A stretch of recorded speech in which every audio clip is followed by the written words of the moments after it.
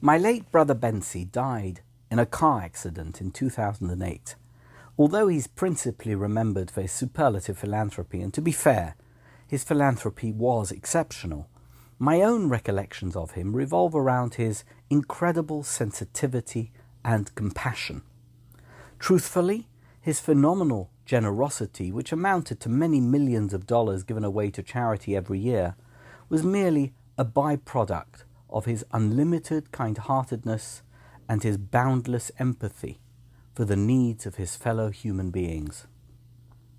And this characteristic was evident long before he had made his first millions, and even afterwards.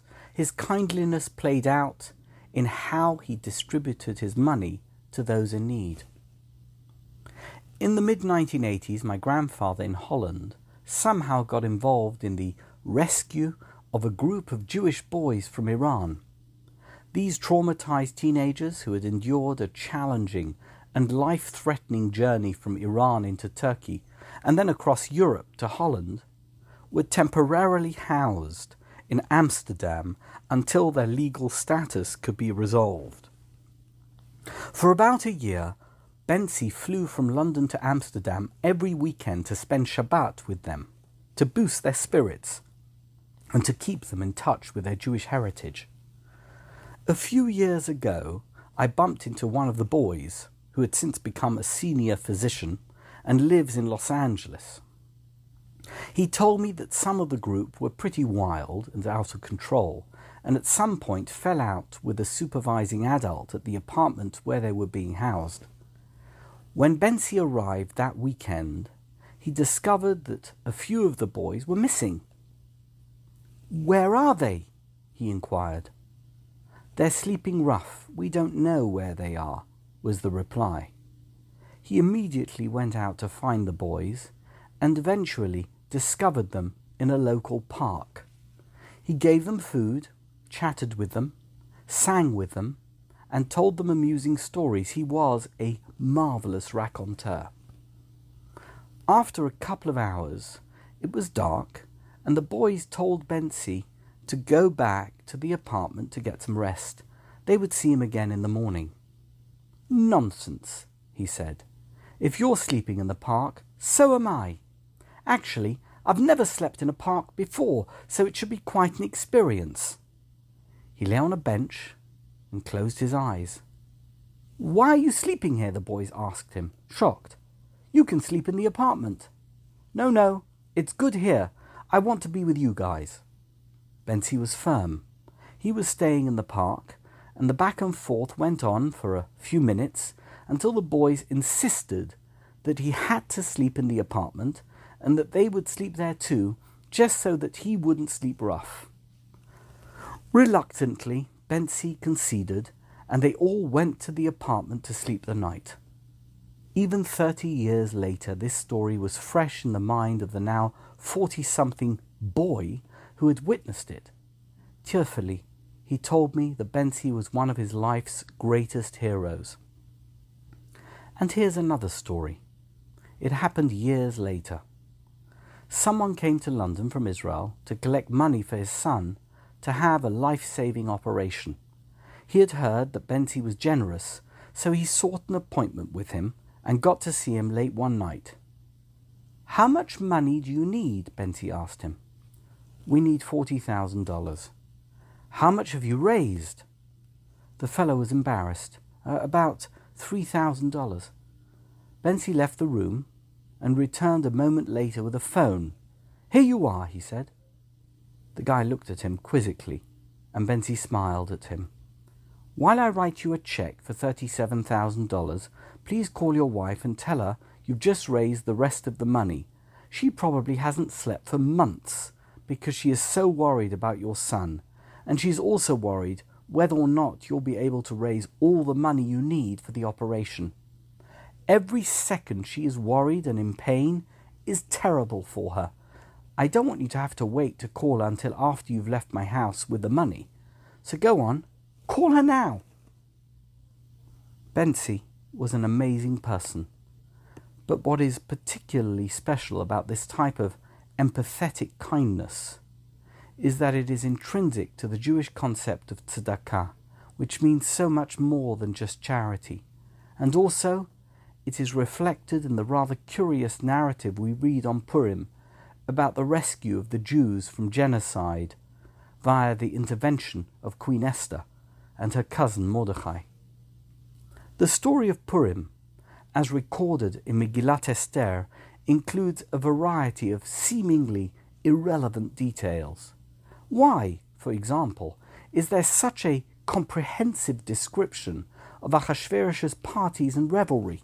Who cares? Kings and princes party all the time. Why give us every detail? And why is the description of how to celebrate Purim so detailed? And why are the Purim celebration obligations that are recorded in the Megillah so different to those of other Jewish festival celebrations? Why the feasting? Why the need to give charity and gifts? We need to understand that the world we live in is dominated by the material. All our senses are tuned in to the physical, material world. Materialism is instinctive. We are programmed that way, and it is literally in our DNA. Oddly enough, it is this aspect of the human condition that dominates the unfolding narrative at the beginning of Megillat Esther. Achashverosh reacts to his success and to his power by partying and having a good time.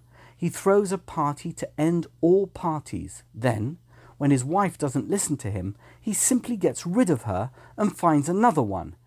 And when someone offers him cash to murder a bunch of people, he says, "No problem, let's kill some people and make some money." The sad thing is that at that point, that early point in the story, the Jews were no different. They were also slaves to the physical, material world, totally obsessed with their needs and their desires.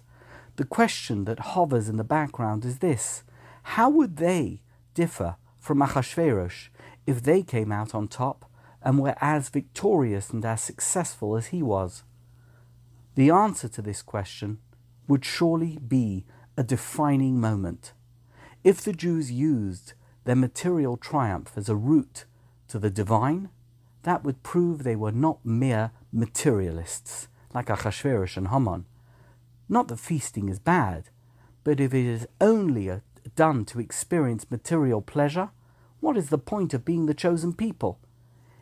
But if we feast to show our thankfulness to God, if we give food gifts to our friends to acknowledge divine benevolence, if we give money to the poor to reflect God's love of charity, then our materialism is not a demonstration of how great and mighty and powerful we are, but rather it is a reflection of how we recognize that all of our success is God's success.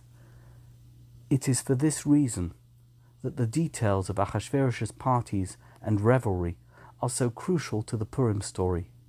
Without them, we could not begin to understand the end of the story, which details how the Jews reacted to their victory and success using the very same material aspects of the human condition to get closer to God, rather than to abandon him. Achashverosh's mindless parties are counterbalanced when we turn our material success into vehicles of spirituality and godliness. And how can we best reflect this ideal? Everything about Purim revolves around using materialism to connect people to each other, even though all of our Purim obligations could be done while staying aloof. We could feast on our own, or we can party together in harmony and affection, connecting with each other for the sake of God.